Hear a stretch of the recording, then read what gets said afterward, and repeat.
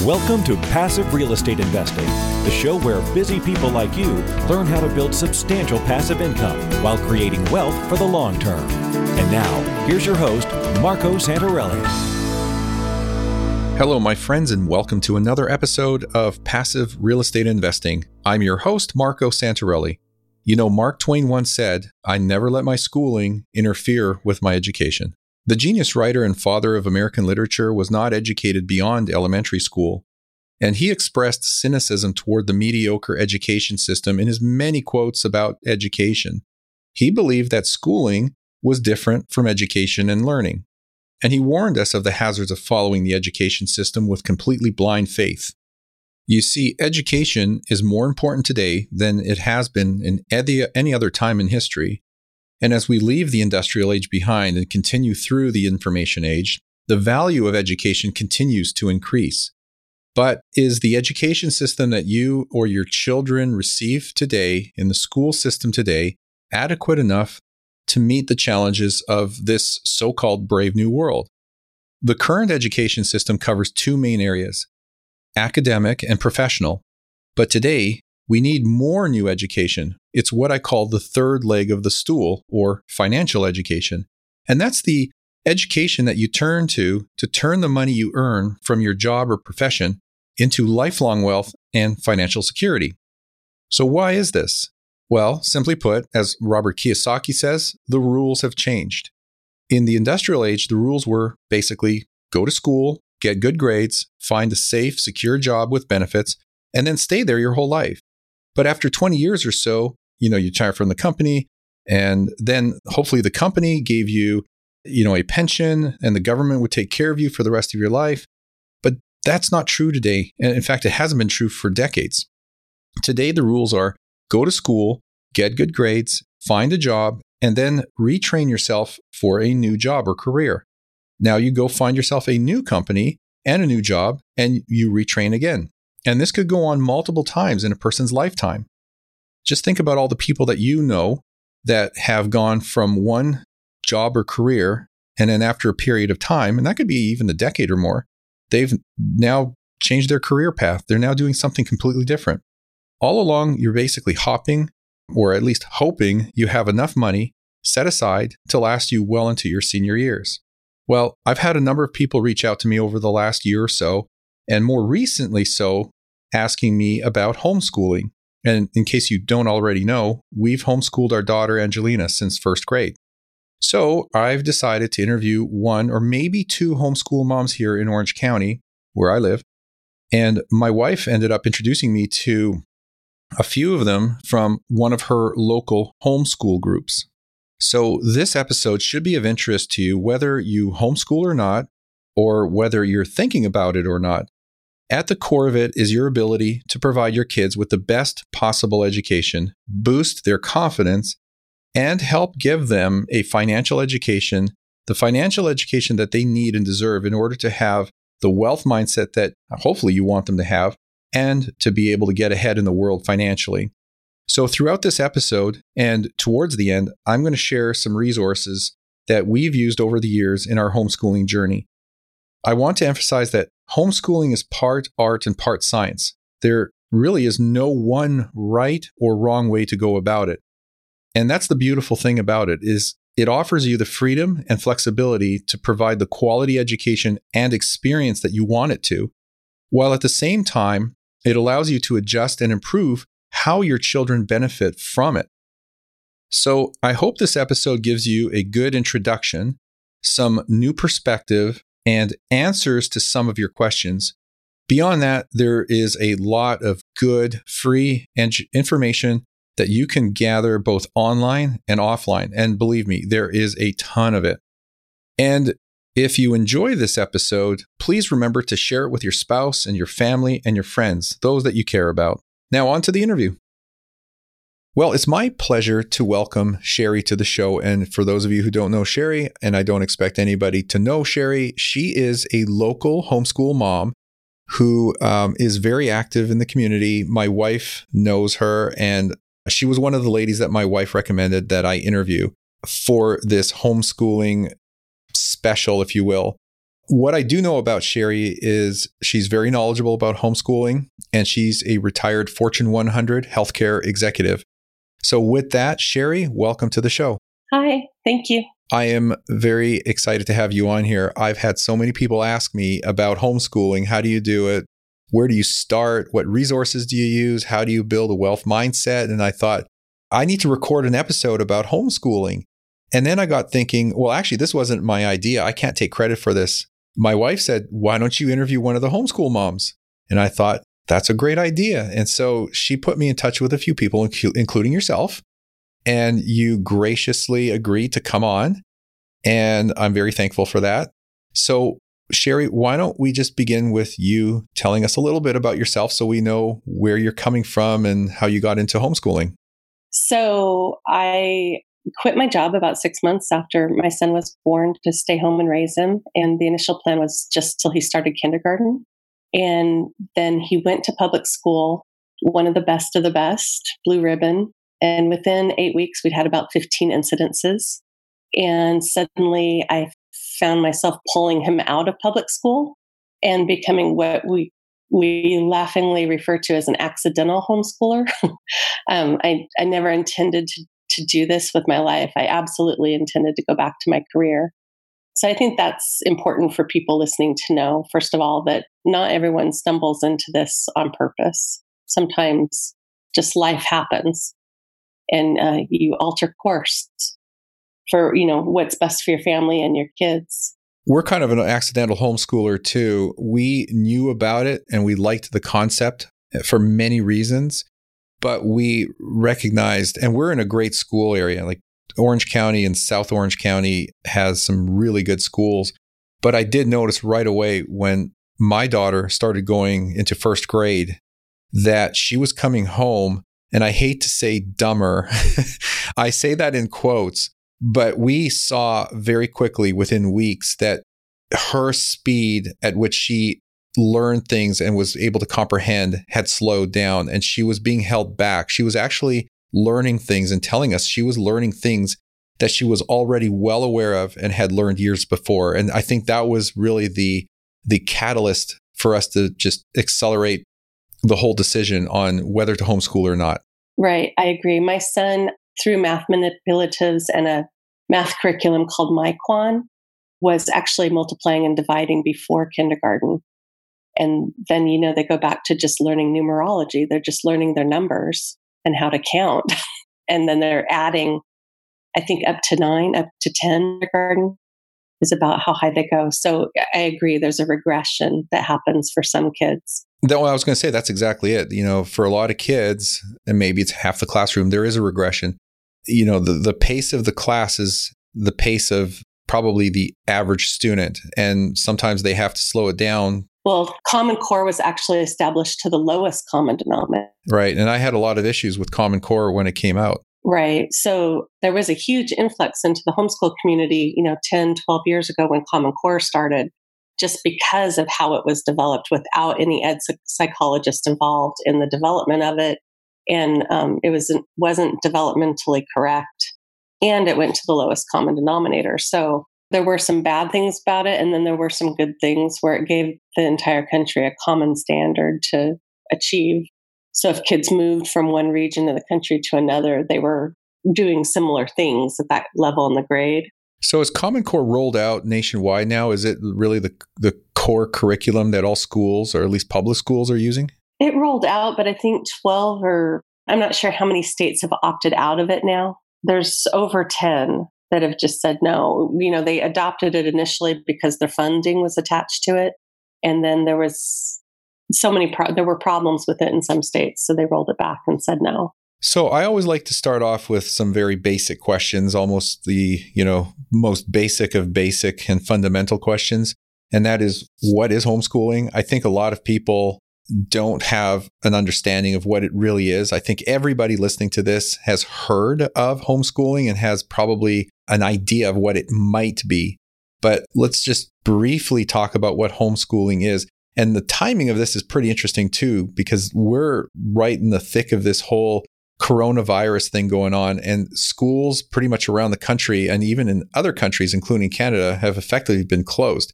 So now kids are at home, and some of them have virtual schooling with the school and the teachers, and some of them don't. And it's been thrown onto the parents to essentially guide them along or pick up where things have been left off. And I think everybody is just wondering, how do I do this?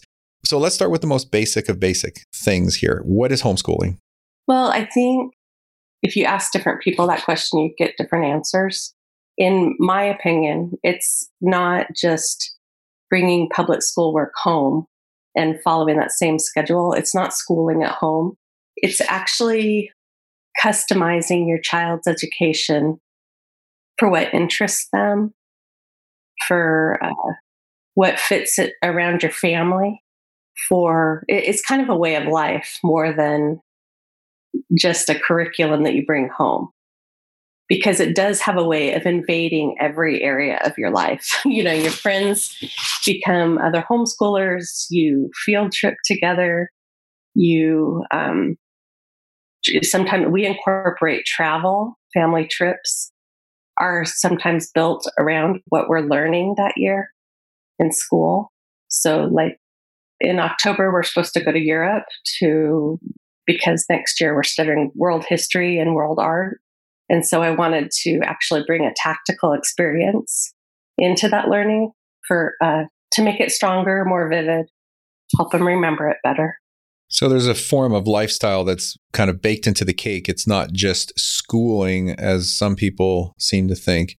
And the thing with homeschooling, too, is there's such a broad spectrum with it. It goes from one end of the spectrum, which is school at home. So essentially, you're just duplicating what you have going on in the public school system, to the far end of the other side of that spectrum, which is known as unschooling, which to me is just borderline radical. It's just wide open and there's virtually no structure. So it's such a broad spectrum. Right. It is. And we've tried. My son was a couple of years ahead at one point, so I did give him an opportunity to take 6 months and try unschooling. And in my experience, he just played a lot of video games and, goofed off most of the time. He came out of it wanting to become a video game developer. So he did gain something out of the experience. But to me, it looked like a lot of goofing off. And I have friends, though, that have been very, very successful with it. Their kids have gone on to gain graduate degrees and become professionals and very focused. They spent those years very, very focused on what they wanted to become and what they wanted to learn about. And sometimes it looks like pig trails, but, all those pig trails, I guess, at the culmination of their high school come together. And then they make a decision about where they want to go for careers and for education. Right. So one of the best things about homeschooling is that you don't have to recreate school at home. And in fact, in most cases, you shouldn't recreate school at home. So there's this broad spectrum of ways to educate your children at home and out of the home and in any environment. Let's ask the question, why do people choose to homeschool? I think different people have different reasons, but why do you think people choose to homeschool? People choose for a variety of reasons. We've been homeschooling for 9 years, and in that time, we've had a huge immunization crisis in the state of California. That's pushed a huge group of people to homeschool because they don't want their kids immunized, or they want the opportunity to slow vax rather than stick to the typical schedule. The new sex education that's been rolled out in California has also caused another wave of parents to pull their kids out. Before those two political reasons happened, I think people primarily did it because, they wanted to spend more time with their kids. They thought they could teach their kids better than the public school. We had 2 kids in kindergarten. Grant was only there for 8 weeks. But in that 8 weeks, one kid went on anxiety medicine almost immediately. And then I heard later that a second child had as well. So just the pressure, even in kindergarten, to perform in the Orange County school system was so high that kids were already going on anxiety meds in kindergarten. That's one thing about homeschooling is that there's no anxiety, there's no pressure. You work at your own pace. One of the things I established early on was just the decision that we're going to work to mastery. There's no grades. You're just going to get an A in everything, because if you do the work and it's not to my satisfaction, it's not A-level work, you're going to redo it until it is, And so not in a harsh way, but just this needs a little bit more work and this is why, or this math problem isn't correct. I need you to rework it. So in that way, schooling was a lot more gentler and kinder than I think public school is. Right. Yeah. With public school, I think you're either being pulled and dragged to keep up with everyone else, or you're being held back to slow down because everyone else has not been able to pick up and grasp the material as quickly as some of the other students. So there's just this bell curve. Yeah. And I mean, grades K through 2 are so similar. I mean, not maturity wise, but academically, they're so similar that we've completed almost all the way from K to 2 in 1 year. In a year and a half, we were completed with all 3 grades. So, that gave us, my son didn't skip any grades, but because he was able to quickly progress through K through 2, that gave us a lot of time to play around with his education and a lot of the education philosophies that are out there, and figure out what worked for us and what didn't work for us. Because every kid is different. How they learn is different. Every person's different. And the public school system can't allow for that. And I think that's one of the things that's at the core of homeschooling, is that every child is different and every child is brilliant. They're smart. Every kid is a genius, but they all learn differently. Their modalities are different. The speed at which they learn is different. What they excel at, the subjects that they excel at are going to be different. Someone might be very skilled in mathematics and struggle with science or the arts or English, and the opposite might be true. And so when you can pace them and let them learn as fast as they can in one subject because it's easy for them, and then you have to help them in another subject because it just happens to be hard for them, then you're able to adapt to their learning speed and style. And so it's almost like custom education for the person. It's almost like getting a custom pair of shoes or a suit tailored for you. It's built for your body. Right, exactly. And if I could go back to your question, and answer why people homeschool, I started with the huge exceptions, but I think the reasons people homeschool are because they want to spend more time with their kids. Their kids have needs that can't be met within the public school system. That's probably the number one reason. You'll have 2E kids with food allergies, kids that are being bullied, all of those, or kids that are way ahead or way behind. All of those children are not having their needs met by the public school system. And that's usually why the parents are pulling them out to homeschool them, to give them a different environment. Yeah. And that's almost impossible, because the more students there are per classroom, the harder it is to cater to any one student in that room. Right. I heard that Santa Ana is like at 40 kids per classroom now in K through 5. Wow, they're cramming them in. There's a lot of, and there's no parent support, because in that part of Orange County, and you can cut the city out, but in that part of Orange County, both parents have to work. So there's no parents in the classroom. You look at Irvine or some of the other cities in South County, there's a lot of the moms stay home. So there's a lot of parent support in the classrooms, when they've gotten bigger. So the teacher is able to break the kids up into smaller groups, and parents work with the smaller groups, but you're not getting that kind of support in the less affluent areas, because parents both have to work. So there's a lot of reasons why, and I want to make a comment to people listening to this, that we could literally talk for hours, if not days, about homeschooling and why. It's because there is so much information and content out there about what homeschooling is, the different ways to homeschool, what to look for, what to start with, best practices, although I don't even think there are best practices because it's so broad. The myths around homeschooling, the realities, just the amount of content and guidance There are books and books written on the subject. There are podcasts out there about the subject. There is a ton of information online about homeschooling if you just know the right phrases to type into Google or any search engine. So we could talk literally for days about this. We're not going to do that, but I just want people to understand that it's my goal here to just, bring you on and maybe another guest on and share some of what we've learned and experienced in terms of homeschooling, because other people are interested for different reasons. And sometimes it's also related to money and finance. So anyway, I just wanted to put that out there. One of the myths that seems to be pretty widespread, and I'm sure people are thinking about this, is if you homeschool your children, they're not going to be adjusted or well socialized.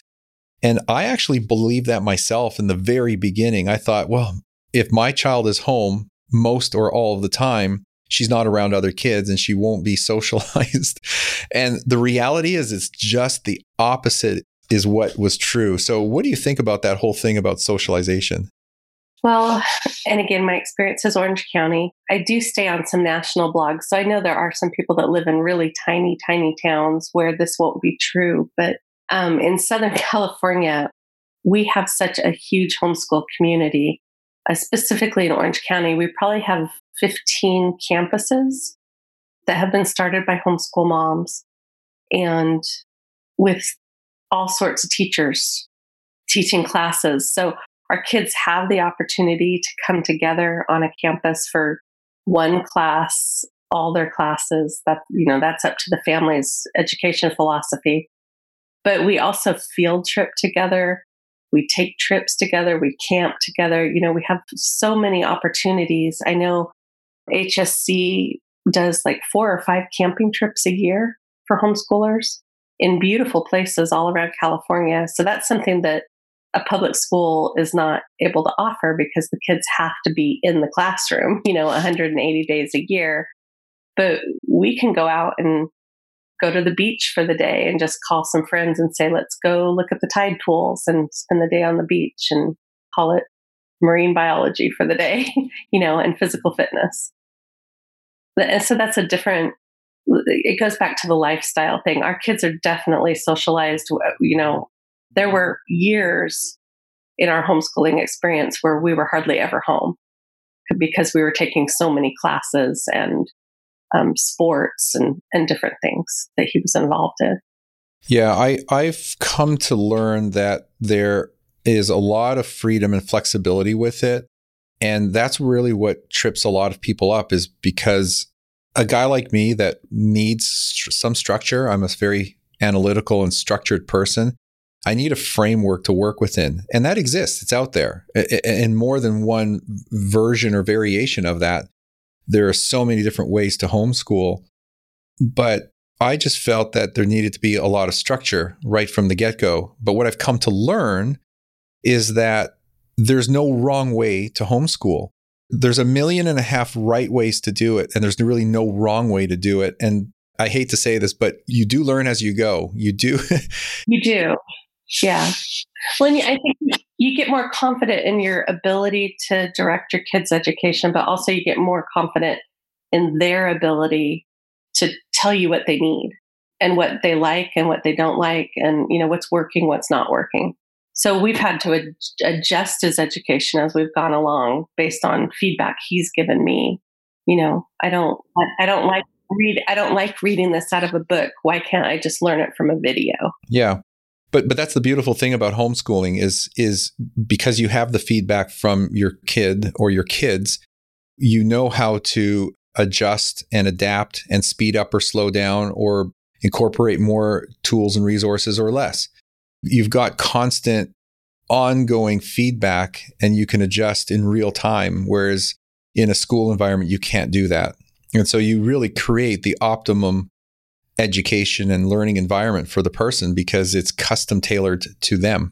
Right. And I think because of the parent-child relationship, you're already super close, super bonded. Your kid is going to be more honest with you than they are with a teacher. If you give them something to do and they don't like it, they're going to tell you they don't like it. Whereas with a teacher, They're just going to do it because the teacher said they had to. So I think that we come up with a much more meaningful education. I mean, there are some times where I make him do projects that he doesn't like. Don't get me wrong, but if he says it's boring, then I do have to stop and think about, why am I making him do this? Is it really worthwhile? Is there another way we could do this that would be more meaningful, to get to the same end? So or interesting. Yeah. And not that all work in life is going to be meaningful or interesting, so I have to temper it with that. But so back to your poor editor is going to have to do a lot of work. Back to the socialization question. Another thing I want to add,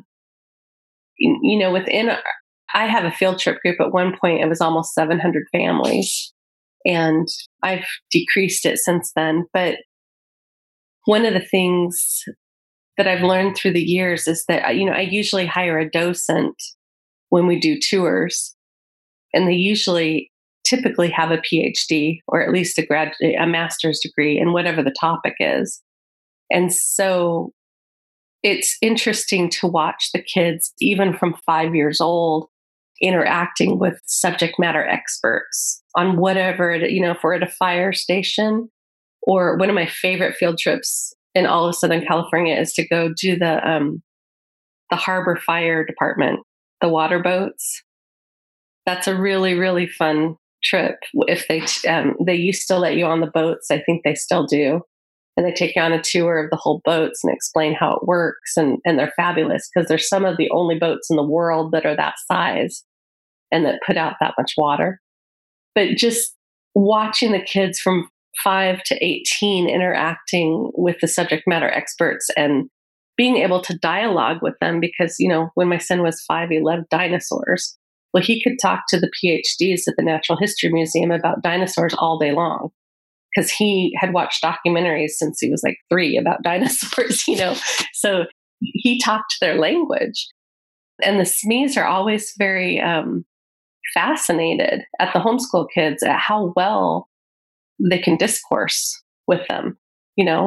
Wow, your kids are so attentive and they ask such interesting questions. And, that's happened for years when we field trip. So I always consistently get feedback from the docents that they really enjoyed our group. They're like, please come back again, because the public school kids are just so excited to be out of school that it's like a celebration to them. They're loud and it's like a party environment and they're talking to their friends and stuff. When our kids go on a tour, they want to hear what the docent has to say and they want to learn about whatever, they understand that's part of school. They're there to learn. And the socialization thing is interesting for homeschoolers because it's not just age level peers that they're stuck with all day. They interact with very young to very old all day long, from the grocery store to their classes to our tours. And so they develop a maturity where they're able to have conversations with adults from very young. I think it's advantageous for our kids because, it's going to do well for them when they go to do their college interviews and job interviews in the future. Yeah, I agree. I noticed that early on that homeschooled kids, especially the younger ones, were very mature and were able to hold what is essentially an adult level conversation with an adult. There was no child talk. They were talking as if they were peers of a similar age group. It was just amazing to see that the kids weren't actually appearing or coming across as kids. They were just small people. And it was just an eye-opening thing for me to see when you have 7 and 8-year-old kids talking to 12, 13, 14-year-old kids, and they're all talking as if they were of the same age. It's amazing. So the whole socialization thing is one of the myths that I recognized early on. I was in that boat, but there's just so much that goes on with the homeschooling, and they're involved in so many activities with other homeschooled kids out of the house, and even with others that are not homeschooled, that the socialization thing is just an absolute myth. It just doesn't happen. And if I may just touch on real quick, one other myth, this is not as common, but a lot of people mistakenly think that homeschooling is actually school at home. where you, as usually the mother, have to be set up an environment where you're actually quote unquote teaching from the front of the quote unquote classroom. And, there's a whiteboard or a chalkboard and there's, textbooks, and you are providing instruction as if you had an instruction manual. And this is what you need to teach. And these are the things you need to say. And your child is sitting in a desk listening to you essentially talk like as if you're a professor at the front of the room. And it's not like that at all. I mean, there are parts that are like that when you get involved. And I know it's different for every parent, but it's not where you become the teacher and you're at the front of the room and you're instructing your children. It's nowhere near being that formal. So when we first started homeschooling, when I first transitioned him, I put him in K-12, which is basically a public school charter online school. And we did that for about 18 months. And we had a once a week where we met with the class and like in a classroom. And part of that was because my husband wanted to make sure he stayed on grade level, and it was a new thing for us, and he was unsure how this was going to work. So he wanted to make sure I had structure. And part of it was just because I did it so fast, pulling him out of school. I didn't know what to do.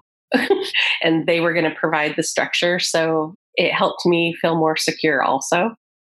And that was very much a school at home where I had to teach everything. And I had to, there were some video lessons, but I had to sit with him all day long, not all day long, but for his instruction time and help him along.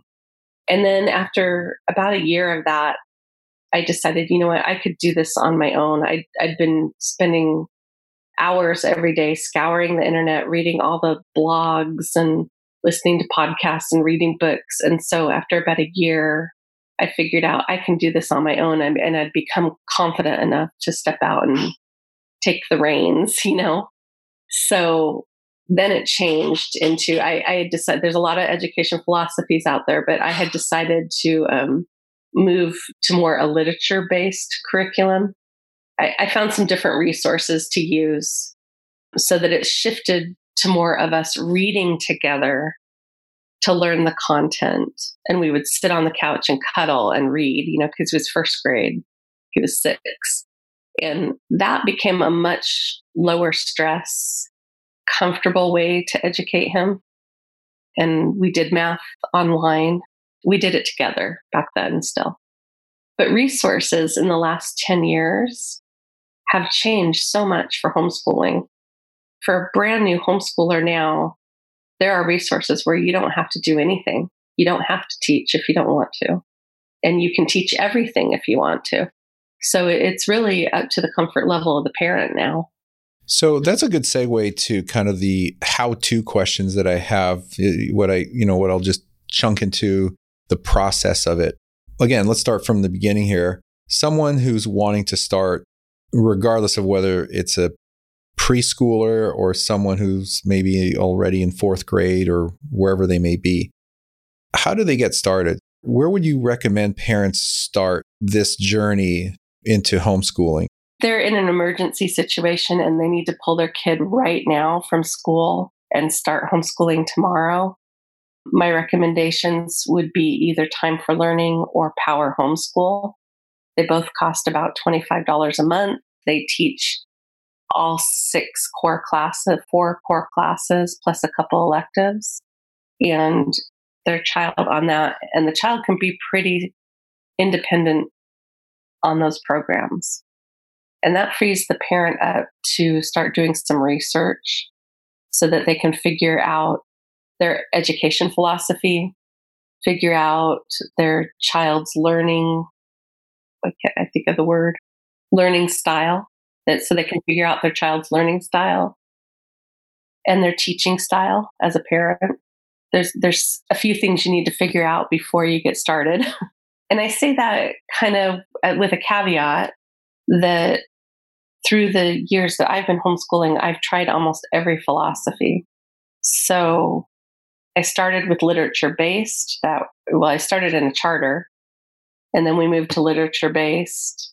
And we did that successfully for probably 5 years. And then more recently, then middle school, we moved to textbook based. And then high school, he's pretty much online for everything.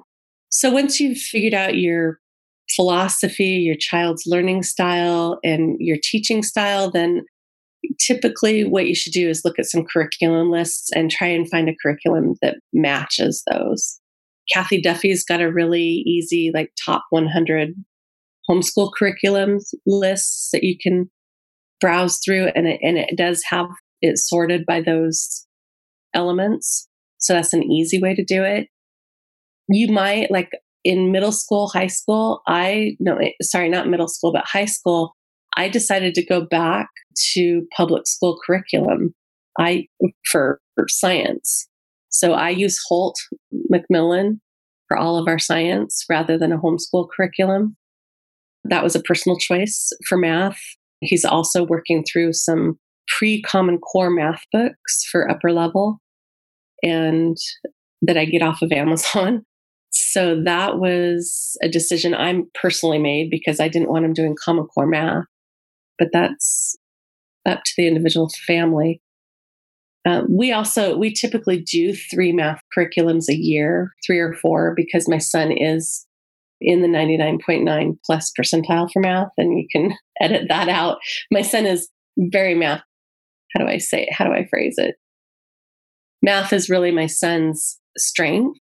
And so we do typically do 3 to 4 math curriculums in a year on the same topic, just to make sure he really knows geometry. He really knows algebra too. And because his speed is faster than most kids in math. Yeah, everyone has different strengths. And I think another thing I'd like to add to the, where do you start? I think if you look for local homeschoolers and homeschooling groups online, whatever city or county you're in, I think you will find probably a lot of other homeschool groups that you can associate with, network with, talk to, join. I know a lot of them have Facebook groups, and so they communicate and share resources and ask and answer questions online just from within that Facebook group. So it's not necessarily even a physical get together oftentimes. And even local activities. There's a lot of local activities. For example, Angelina, my daughter, is involved in a local Girl Scout group. And so she's very active with that. And it's made up of other homeschool moms and kids. And so, it's just great for them to get together and go through these different activities and adventures together, which just helps to educate them and helps with their socialization and, their interpersonal skills and all that good stuff. It really does. And one year I created a co-op of a group of friends, and we did the science of Shakespeare together. We hired a drama teacher who taught the material. There's like 12 or 14 different sciences within Shakespeare. And so he covered a different one every month. And so we built themes around that. We hired an art teacher to also teach. We did Lego League in the afternoons. And then we field tripped several times a month based on whatever the science was that month. So if it was astronomy, we'd go visit, the Griffith Observatory and the Columbia Space Center, things like that. Yeah. So you mentioned curriculum a number of times, and this was actually one of the questions that I had literally written down to ask you, and that is this. Do you need a curriculum? And if so, how do you go about choosing a curriculum? You've partly answered this question, actually, but might as well bring it up. You do not necessarily need a curriculum. A lot of homeschoolers just read literature and nonfiction and fiction both, and use that as their curriculum. They'll just pick a theme for the month or the year and follow it along. Some of my favorite curriculum when Grant was in K through 5 was literature based. There's some really good companies out there that offer literature based curriculum packages that are already made for you. So Bookshark is one. Beautiful Feet is what we used. I had a list and I've lost it somewhere. Sorry, I thought I brought it with me. So you mentioned a lady before that has 99 curriculums, and I've looked years ago. I did an online search. Right. What's her name? Kathy Duffy? Kathy Duffy, yeah. So I did a search years ago looking for curriculums, and there are so many different curriculums put out by so many different people from so many different walks of life. I mean, literally, it's from homeschool moms that have put together their own curriculum to organizations, under their institutions, under, a .org banner that have put together curriculums, to as far as Ron Paul, who was in politics, I forgot if he was a senator. I think he was a senator. Yeah, Senator Ron Paul. I mean, even he's got his own curriculum, which is K through 12, and it also has a lot of great libertarian and financial stuff baked into it. Much of it is free. I think K through 6 is free, and then it's a nominal cost for anything above that. So again, there's no wrong or right curriculum. It's just, what resonates well with you and your kids. And you can slice and dice. You can take a part of one curriculum and just add it to another curriculum and say, okay, this is what we're learning this year. It's going to be this in math, this in English, this in literature, and whatever else. And you just build your own curriculum. It's that simple.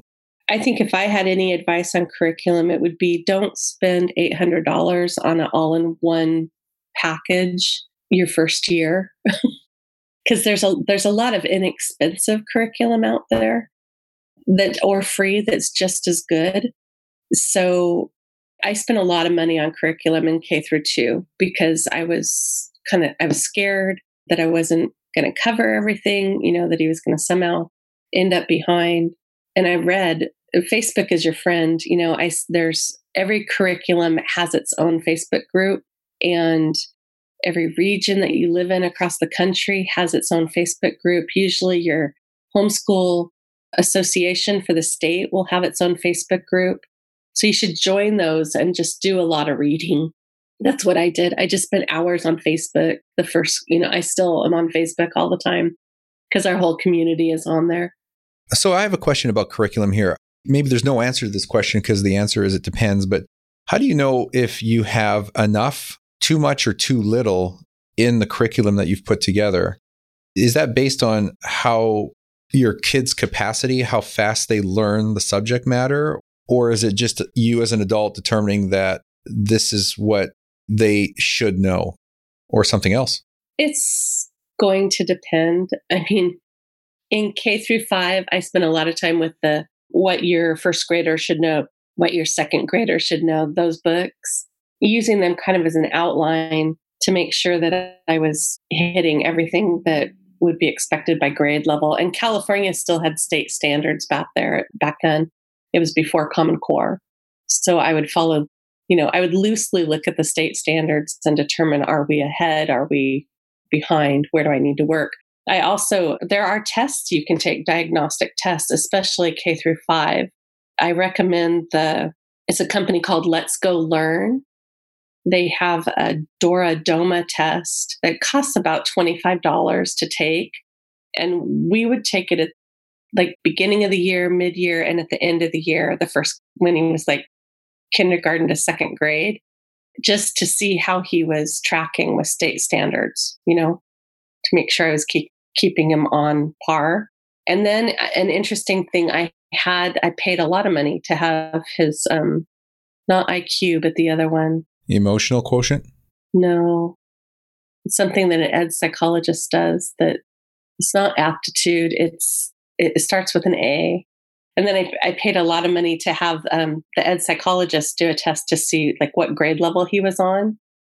And the interesting thing for me was that the Dora Doma results that cost me $25 were exactly the same. And the great thing about Dora Doma is it tells you exactly where the hole is.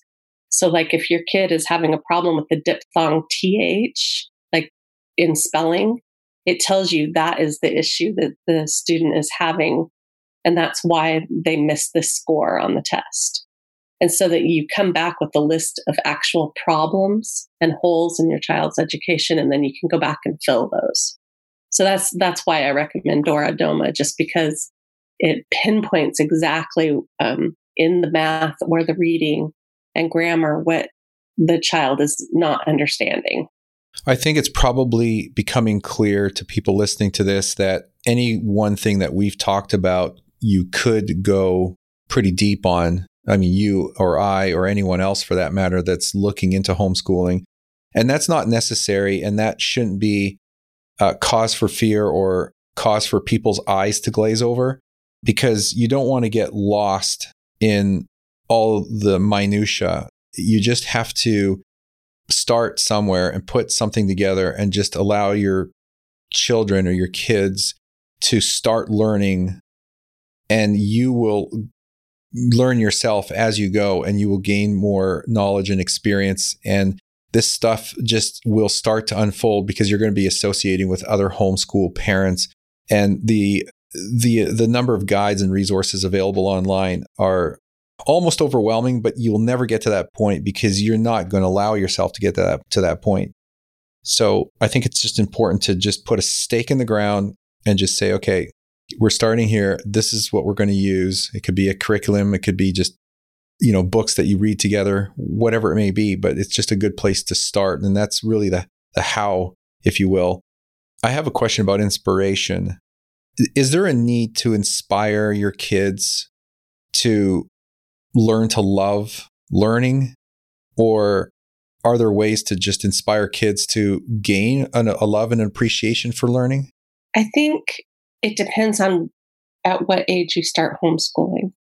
Because if you start immediately, like if they never go to school and you just continue from, playing with them at home as preschoolers into homeschooling, then I think their natural wonder and desire to learn just carries on. It's never thwarted. It's never curtailed. They're never told, wait a minute, let Susie answer this question instead of you. It's a natural progression. I think if you pull your child out later and they've learned to get in line and be quiet and, follow the classroom rules, I think a lot of the natural curiosity by third or fourth grade has actually been removed from the child. And so then it's a process of having to put that back into them. How do you rekindle it? And for me, when, Grant was only in school for 8 weeks, when we pulled him out, he already had lost some of that a little bit. And for me, it was infusing fun back into learning. So that's kind of how we got into the field trip process of learning. And, I'm a big proponent of field tripping. When he was young, we would leave the house at least 3 times a week, sometimes 5, because school literally only took an hour to an hour and a half in kindergarten, first grade. So, and we didn't necessarily use textbooks every day. And we had some really bad experiences happen at the beginning of the year with a sports team and a homeschool group we were part of. And my son got kind of depressed, and so even in that situation, even after homeschooling for years, I had to go back to that philosophy of how do I infuse fun back into learning and put safe people around him and help reignite him again.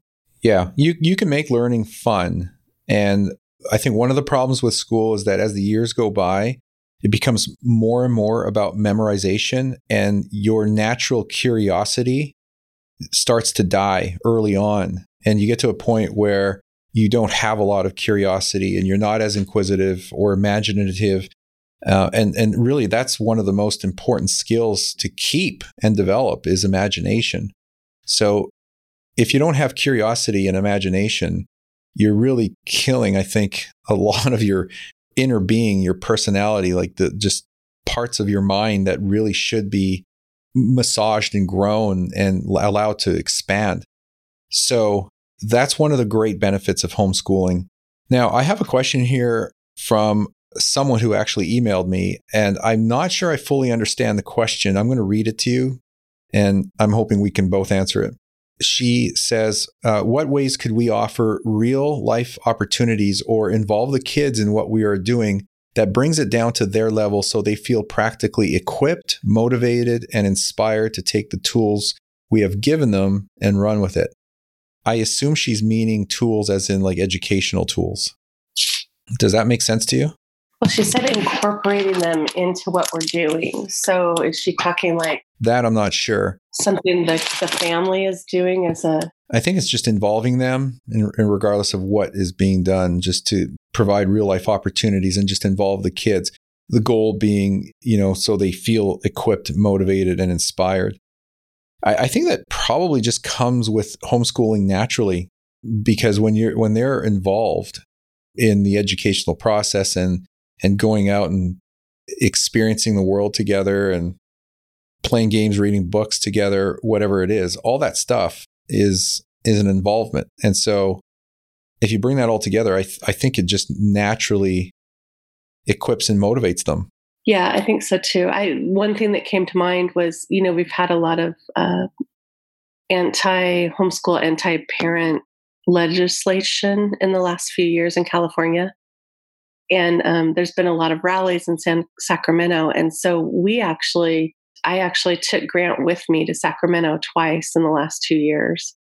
And he's been part of the process of going with me and knocking on representatives' doors, office doors, opening the door, going in and talking to the staff and setting up meetings and sitting down. And we've done it with a couple friends, and the kids have actually sat and talked to the representatives and told them, this is why you need to vote no on this bill because it impacts me this way. And I think that process of involving the kids, even in learning about our legislature, they had a front row seat in how it works and how it doesn't work. And it was a good experience for him. He actually got to testify in the hearing. That's something you probably don't get to do in public school, to go and actually see our Capitol working on a day, to the point we've been there so much, to the point he knows his way around the Capitol now. I get lost and he'll be like, no, Mom, it's this way.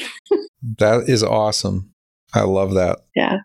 Okay. So just to kind of start bringing this home, this is a show where a lot of people who listen, are interested in finance, investing, personal development, creating wealth and passive income. It's a lot to do with money and investing. Do you or have you involved Grant in financial education, learning about money or investing? And if so, a few examples of what you've done? How are you educating Grant when it comes to money and finance? Yeah, sure. So my husband and I both have MBAs. We're both finance professionals. So it definitely was something on our list of things that we wanted him to learn young and to incorporate into his life. In grade school, there's a great curriculum.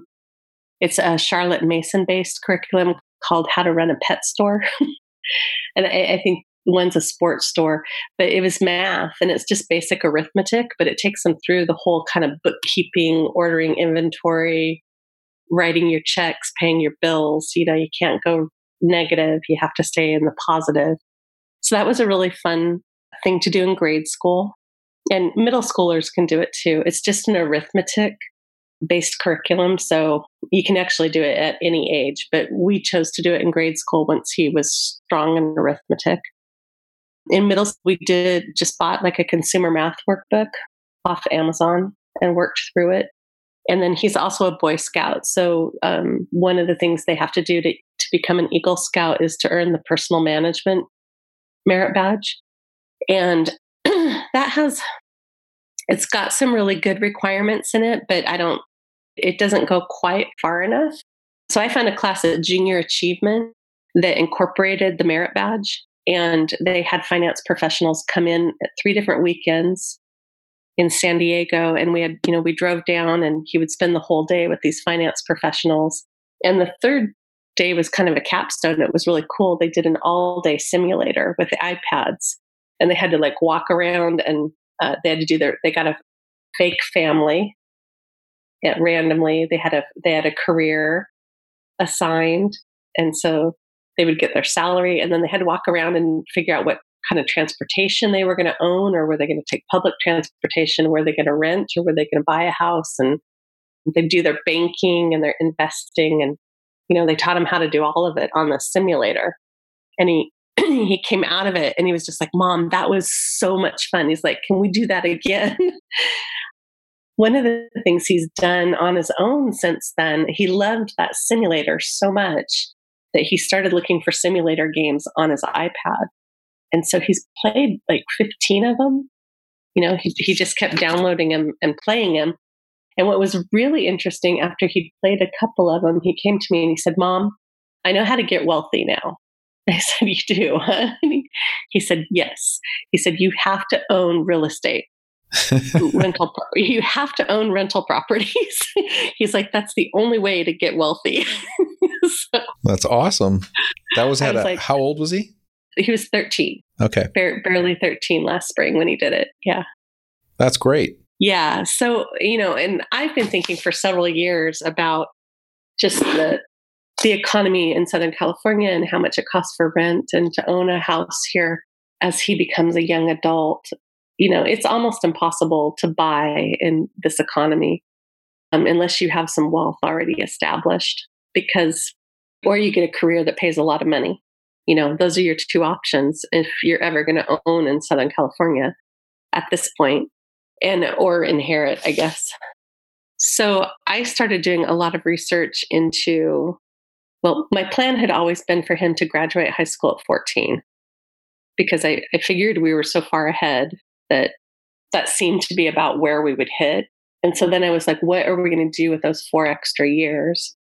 And in the research I did, I found a lot of really interesting things. But one of them was, if you can dual enroll high school so that you're also getting college credit, and do it inexpensively by using ACE credit or CLEP exams or some of the other vehicles that are available now, you can get a bachelor's degree for under $10,000. And then once you have that bachelor's degree, you have access to your 529 account, because you can say, I'm no longer going to use this for education. I don't need it. And then there's laws that say, well, if you don't need it for education, you can either invest it in a business or buy a house with it. So that's what I'm hoping to get grant to, is through using some of the more inexpensive. You can also in California go to community college free for ages K through 12 or grades K through 12, and then get half your degree free, and then only pay for your junior and senior year if you want to go to a Cal State or a UC. So there are some ways to mitigate the cost and then have access to what's left in your 529 to do more interesting things with, like buy rental properties and build passive income. That's an interesting plan, a neat little twist on using the system. We're also exploring potential business ideas too on things that we could do with this next 4 years, because he is moving into college level classes, he doesn't have to take a full load at college. When you take a college class, it comes back to your high school diploma as 2 times the credit amount. So 1 semester is equal to a year. So he really only has to take 2 to 3 college classes a semester in order to maintain a full high school transcript load, right? And honestly, he's already halfway through high school. So I probably could have him well through his junior year with the credits he has right now. So he doesn't even have to my son doesn't even have to take that heavy of a college load in order to still finish by 18. But in that extra time that he has, what are some business ideas that we could pursue? He's taken 2 years of shops, so he can do woodworking and welding. He was a competitive, an internationally competitive sailor, so he can actually teach sailing during the summer if he wants to. He could tutor math. There's things even at age where we could start an LLC for him, and he could start earning some money even from home. A lot of opportunity there. Yeah, and I think in California we think, oh, they can't work till they're 16. They can't. Most places won't hire actually till they're 18 and they have a diploma. But as a homeschooler, you've got control of your work permit. You sign it. You're not reliant on a principal getting permission from someone else to sign a work permit and say my kid can work. So that's another that makes homeschooling so attractive is your kid can go work in Hollywood. They can tutor. You can think outside the box about we could start an online business. So in that vein, do you have recommendations on how to help develop your kids' wealth mindset? I mean, you're already doing some of those things by involving them in business and giving them some financial education, but is there something more that can be done, to help develop a wealth mindset? I honestly believe that allowing them to manage their own money at a younger age than 18 is important. And, I'm coming from my own personal background where when I got out on my own, I definitely went into debt because no one had sat me down and actually talked to me about money, right? And we've talked to Grant about money his whole life. So one of the things we did when he was born, we opened a checking and a savings account for him and his 529 account. And then when he got like 10, 11 years old, I thought, that's great that we did that. All his birthday money and Christmas money and stuff went in there, but he didn't actually experience it. So I did a lot of research and I found a bank that would let him have, a free checking and a free savings account. So I took him across the street and we actually sat down with the banker and he had to open his own checking and his own savings account. And it was a new branch. So it was interesting. The banker spent like 2 hours with him explaining how everything worked. And I think she was really excited to have a kid come in too. And she taught him how to use his ATM card and took him over and showed him how to talk to the tellers and how to make his first deposit. And, she did that whole process with him. So one of the things in his Boy Scout merit badge was that we had to pay him an allowance every week. And then he had to spend something every week and he had to keep track of it for 13 weeks. So he had this inflow and this outflow. So it was kind of like he was learning how to manage a real checking account. And yeah, I think the practical experience was very important. And so I would literally walk him across the street to the bank or drive him and make him go in and talk to the tellers and make the deposit. And then when he needed money to pay me back, like we would order things on Amazon that he had to order, when he had to buy something every week, he'd go on Amazon and he'd pick a game or something that he wanted or a book and he'd buy it. And his debit card got attached to his Amazon account. So that's another thing. He has his own Amazon account. He has his own Audible account, basically because I didn't want his recommendations mixed with mine. So he's had that since he was born. I started those accounts for him, but now they're his, and he's welcome to, he knows like how much he can spend and how much he can't. And he manages that. I really wanted to get him a credit card when he turned 13 and they've changed the consumer laws now. And so he's not allowed to have one until he's 18, not even with me on the account, which kind of bummed me out because we are big proponents of charging everything and then paying it off at the end of the month, before the interest hits so that we get the advantage of the points or the money back. And he's not allowed to do that until he's 18. But I really think that kids need to learn how to manage their money while they're at home, supervised. And really debt needs to be explained too, which the credit card law really kind of upsets me because I wanted him to have credit so that he could use it and learn how to use it responsibly while at home so that when he gets out, at college and he can charge everything, he knows his limits and knows not to do that, But he does have a debit card and he never uses it. He's like a little Scrooge. He gets his money and he puts it in the bank.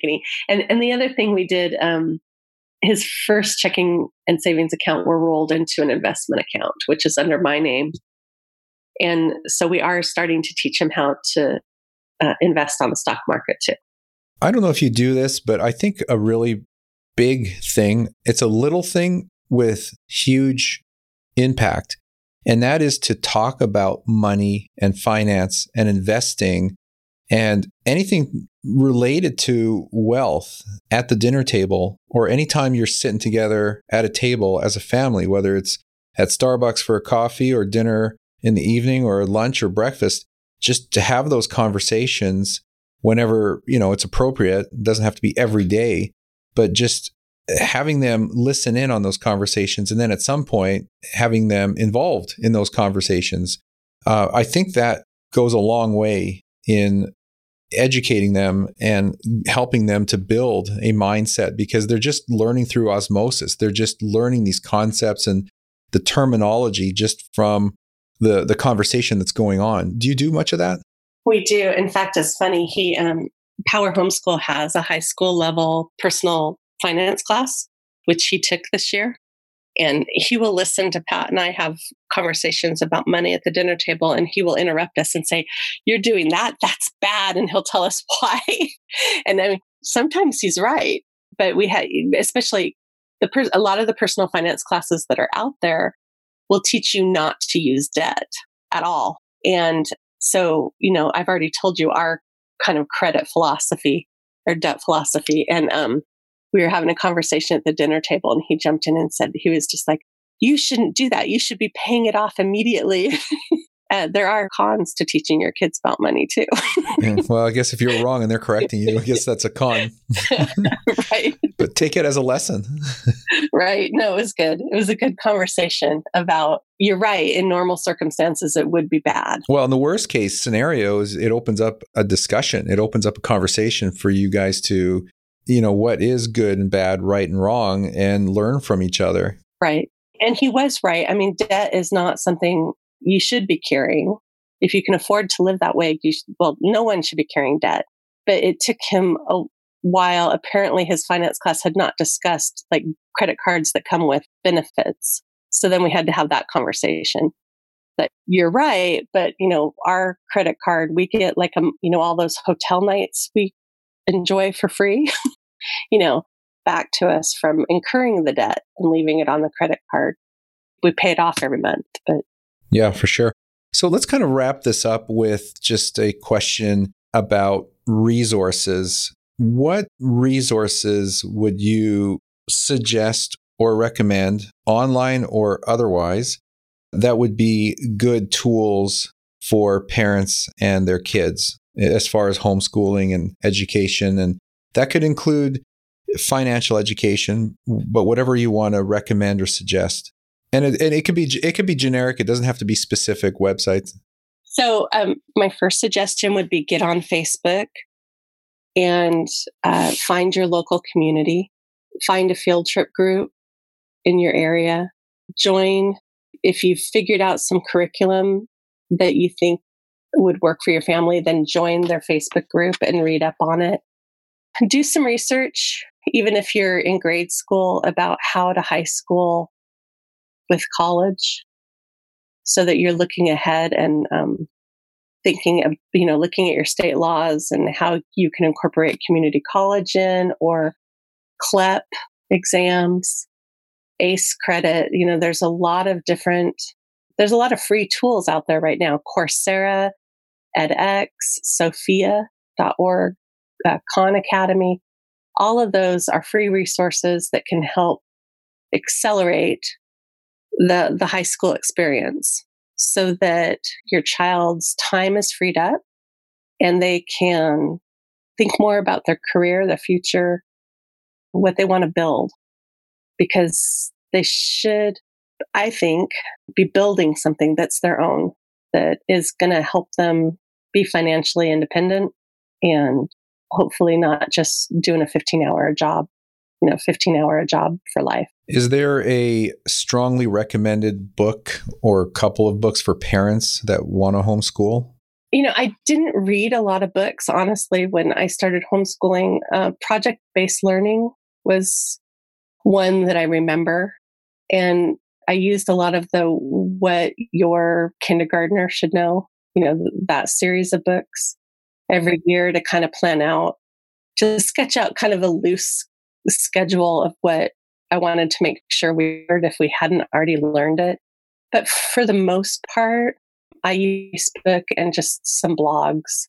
And those blogs are, were primarily like first grade, second grade blogs when I started. So they're not ones that I'm using anymore. I think the most important thing to keep in mind when you start homeschooling is that you are going to change something at least every semester. You're going to, if you sit down and reflect on where you're at, where you want to go, you're going to find problems in what you're currently using or, in your schedule, how you're doing things. The most important thing, I think, as a homeschooler is to be flexible. Right. And to recognize that you need to change something and to know that it's okay. I think that's what I wish someone had told me at the very beginning is just that it's okay to change things. You try it, it doesn't work for you and your family, that's okay. You just tweak it to something new and keep trying until you find a rhythm. It took us probably 2 or 3 years to really get into a pattern where I felt comfortable and stable. And even now, we're heading into our 10th year of homeschooling. I still tweak things. But now I'm really comfortable with it. I'm like, okay, within a couple weeks now I can go, okay, that's not working. Let's do something different here. Yeah. The flexibility is one of the advantages of homeschooling. So you can experiment and adapt and improve as you go. So that's great. Sherry, this has been great. I know there's just so much we didn't talk about, but this is a great, great overview, and we've covered a lot of different areas and topics. Is there anything else that you'd like to share, something maybe I didn't ask you that you wanted to make sure you mentioned before we wrap up? No, I think we talked about it previously, but just really briefly, another great thing that you can do with homeschooling is you can have a capstone project for the year. And I have a friend who every year has made her daughter write a book since 3rd or 4th grade. And that year they were learning about mythology. So she made these little toothpick marshmallow constellations, and they took pictures of them, and then they told which god it tied to, Roman and Greek god it tied to. And she wrote a little book, and it's got colorful pictures in it. And they've done that every year. She's a 9th grader now. And they've also done poetry workshops to go along with it so that she can do book signings and get other people to see her books and stuff. And so there's a lot of creativity you can put into homeschooling that I think can help your child in the future. Because the girl that does that, I don't want to say names on the podcast, but she's very poised now because she's used to being in front of people. She's used to leading these poetry workshops and talking about herself and her book. And so her mom was very intentional in how she developed that educational process for her daughter. She thought about the future. Where do I want her to be? What do I want her to accomplish? And how do I make her stand out on a college application? I mean, even in 3rd grade, thinking about ahead like that. So I really think you've got a lot of opportunity for creativity and thinking about your kid specifically. What are their strengths? What can we do with those strengths? How can we monetize it? How can we create opportunities for them with it? I think that really is what takes homeschooling from just being school into world-class education. I agree. You can make your child or children so much more of who they are and really help them become the person that they want to be and were meant to be, and just help them grow and flourish. And not only can you help them get there, but you can help them get there much faster than they would have, I think, going through more traditional school, means of education. So it's really a great thing. I agree. And, we've heard repeatedly from colleges that our kids come in more poised, more curious, more interested in the process. And I think that's because we structure their education for them. Yes, I think that says a lot. That's great. Well, Sherry, I really want to thank you for taking all this time to share your experience and, your comments and feedback and knowledge with us about homeschooling and how we could use it to really help educate our kids and give them a success mindset, a wealth mindset, and just be able to be such a, powerful individual in society and just come out much further ahead than I think a lot of people do when they just go to, traditional school and public school. So I really want to thank you for your time. It's been great. Yeah, sure. Thank you for having me. Again, I hope this episode gave you a good introduction, some new perspective, and answered some of your questions. There is a lot of good, free information out there, both online and off, so I encourage you to look into it more. To help you get started, here are just a few resources that we've used and some others that are worth checking out. This is by no means an exhaustive, complete, or thorough list. This is just some of the stuff that I know of, some of the stuff that we've used, and some of the stuff that I have looked into and maybe not have used, or at least not used yet. But believe me, there are a lot of resources out there, both online and off. So let me just quickly go through this list that I wrote down here for myself to pass on to you, and we'll put these in the show notes. So first, as far as online resources, one great website that is very thorough, everything from A through Z, is thehomeschoolmom.com, thehomeschoolmom.com. And there you're going to find everything from homeschooling 101 to resources, to reviews, to curriculums, to non-curriculums, and anything and everything in between. There are other websites like this one out there, but I just happen to like this one because it is well organized and very thorough. One of the websites that we used early on with my daughter is time4learning.com. That's the number 4, time4learning.com. And it is a little more cartoonish in a way, very colorful and enjoyable. And I think it's better for children, especially in the early elementary grade levels.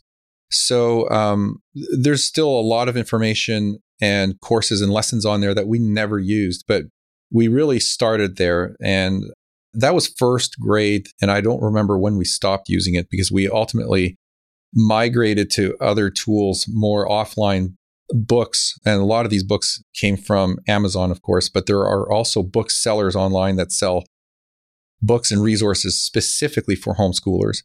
But from Time for Learning, we migrated to Khan Academy. And for those of you not familiar with Khan, it's Khan. It was created by Saul Khan. Interesting backstory there. And I suggest you just listen to his story on YouTube about how Khan Academy was started. It was really for his niece. And he was doing videos for her, and people were starting to watch the videos and requesting more. And that's how Khan Academy was born. And ultimately, it's grown to this behemoth of a website with tons and tons of content.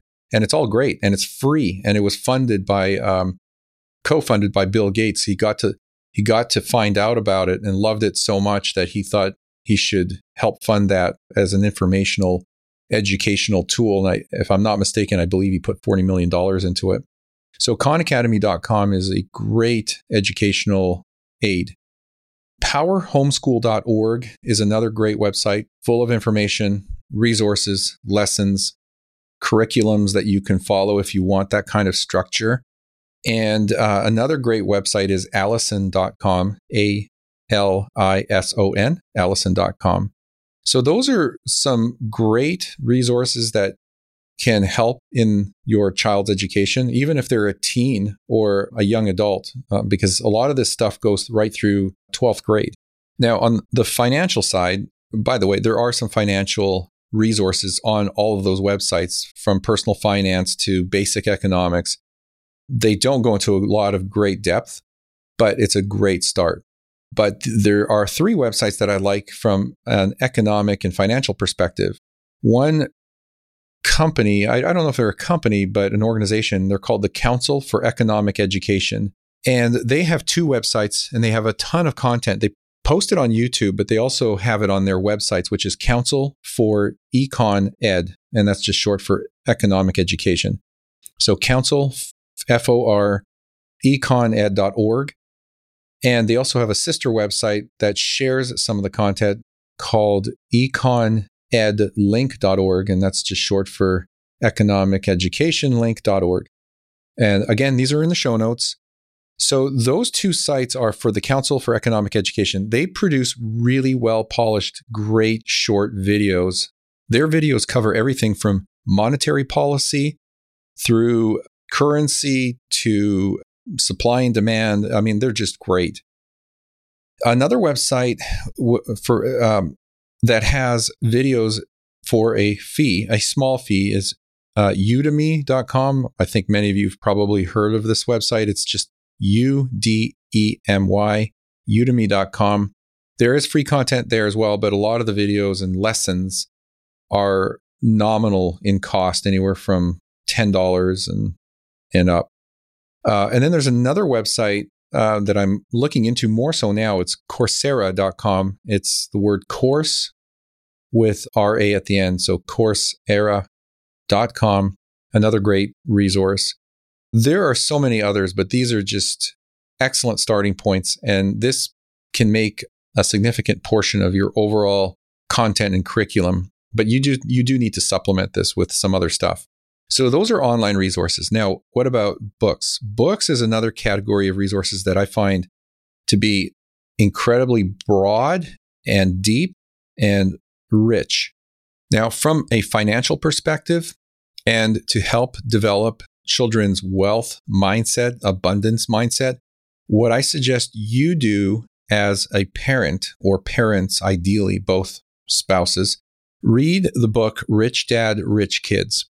And the reason I suggest that, and this is different than Rich Dad, Poor Dad, the reason I suggest you read this is because it is going to create the mindset, preparation, and overall framework for you as a parent to talk to and educate your children about financial education.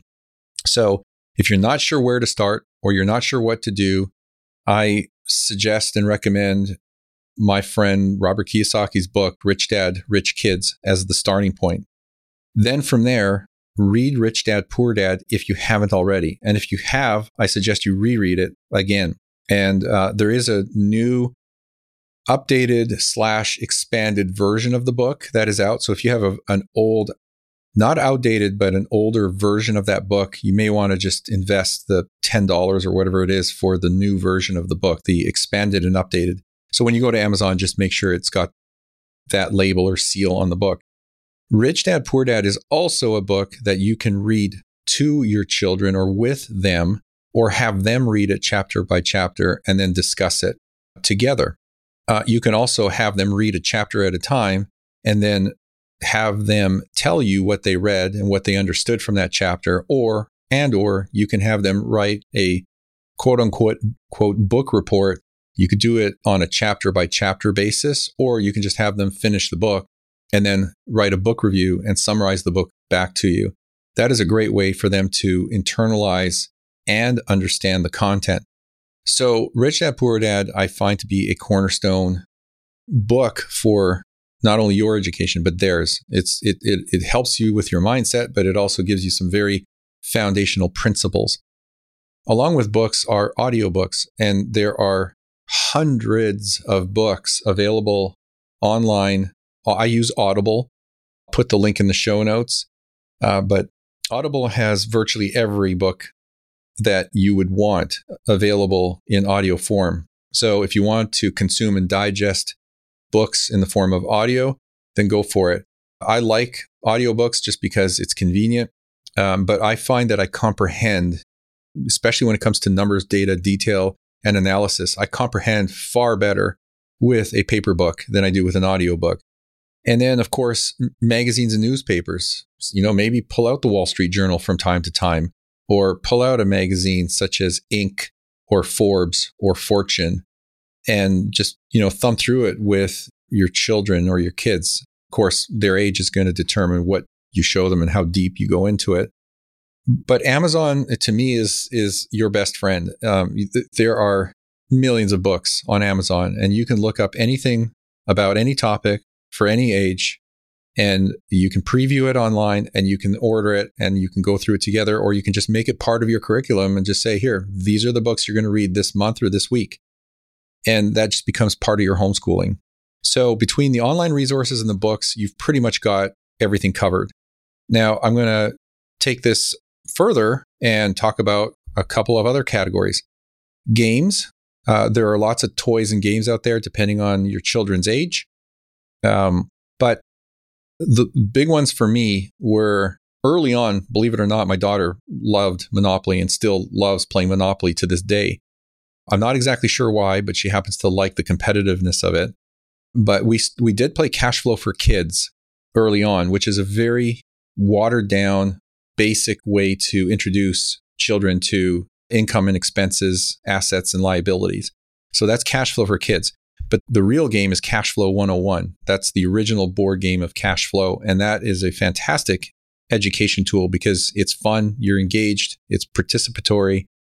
And I suggest Cash Flow 101. And then if you want to take it one step further, there's Cash Flow 201, which gets into the paper assets of investing as opposed to the hard assets of investing.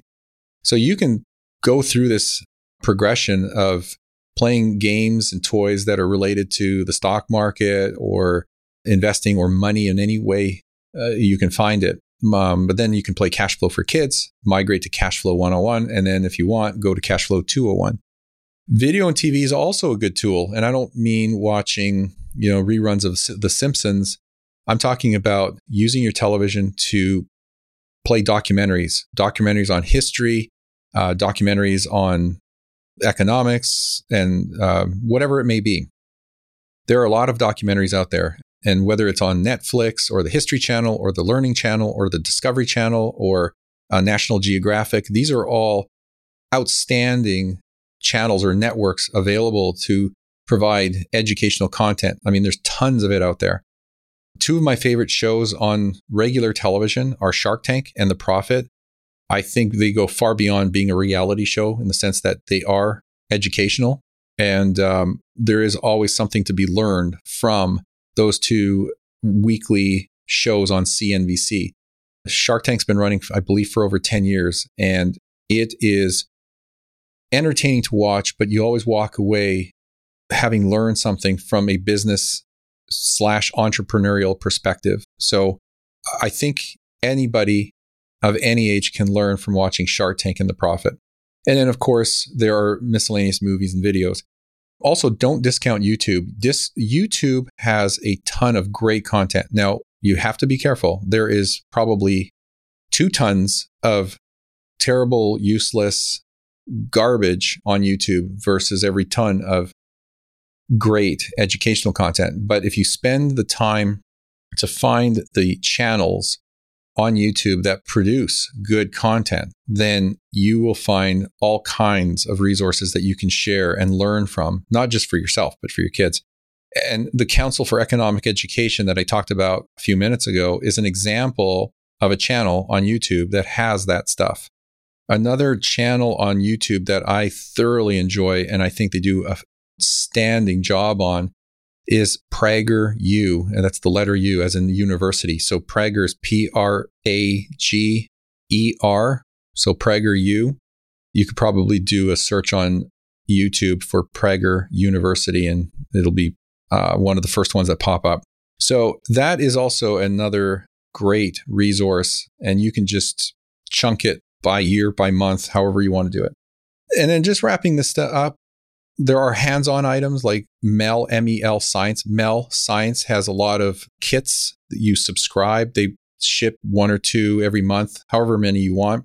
But these are like hands-on projects where you actually get to roll up your sleeves and do stuff, whether it's by your kids by themselves or whether you do it with them. And these are all like science experiments, things where it's like being in a lab. You have all kinds of different experiments that you could do in the house or outside the house, depending on what it is. They're like project kits. And there's other companies that do this too. I just don't remember who they are. But MEL Science, if you Google that, you'll find it. I'll put the link in the show notes. And then, of course, other project kits that you can buy, whether at a hobby store or on Amazon, that involve lenses, prisms, magnetism, creating a little electrical generator or whatever it may be. You obviously pick and choose based on your kid's age. Last but not least, outside, this is actually a big category. There are so many different learning centers, depending on where you live, the size of the city or county. But there are a lot of learning centers that you can go to. Getting museum memberships. There are museums all over the country. You can go visit a museum and make it an educational outing. Sometimes you'll go more than one day because the museums are so big. Or you just end up getting a membership and they change the exhibits and what they have going on in the museum. So you might go there multiple times throughout the year and make that like a field trip. You can also plan your own field trips to wherever that may be it a musical or a play, kind of like what I'm involved in with these Broadway productions, which I think you probably have seen on the website or in our weekly newsletter. So if you're curious about that or you have an interest in participating in those with me, reach out to me and let me know, because we have 7 Broadway musicals on the slate that are coming up and coming out later this year. But we try to go to plays and musicals here in Southern California at various venues. And so my wife actually coordinates group packages at discounted prices for the homeschool groups that she's involved in. So we basically get discounted tickets at pretty good seats at different times during the month or week at all kinds of plays. And so this is another field trip type outing. This is the arts. Call it whatever you want. It's just another part of that overall education.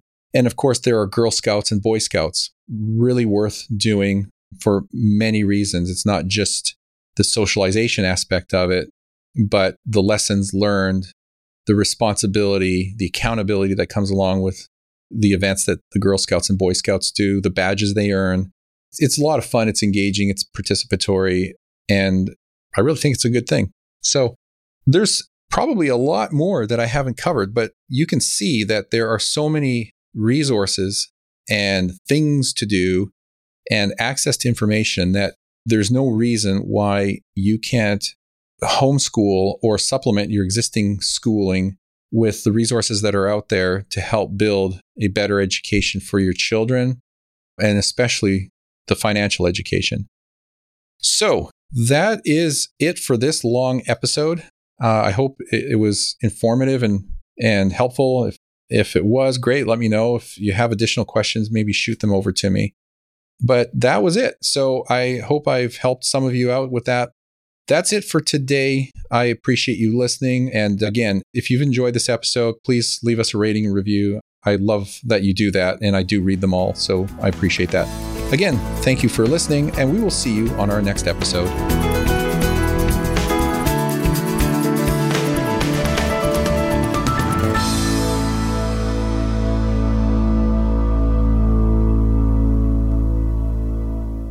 Are you looking for a roadmap to financial freedom? If so, we have a solution for you. Norada Real Estate is offering a limited number of free strategy sessions to help you get out of the rat race. Learn how you can create wealth and build monthly passive income. To set up a time with one of our knowledgeable investment counselors, simply go to noradarealestate.com. That's NORADA realestate.com. Nothing on this show should be considered specific personal or professional advice. Please consult an appropriate legal, tax, real estate, or business professional for individualized advice. For distribution or publication rights in media interviews, please contact the host.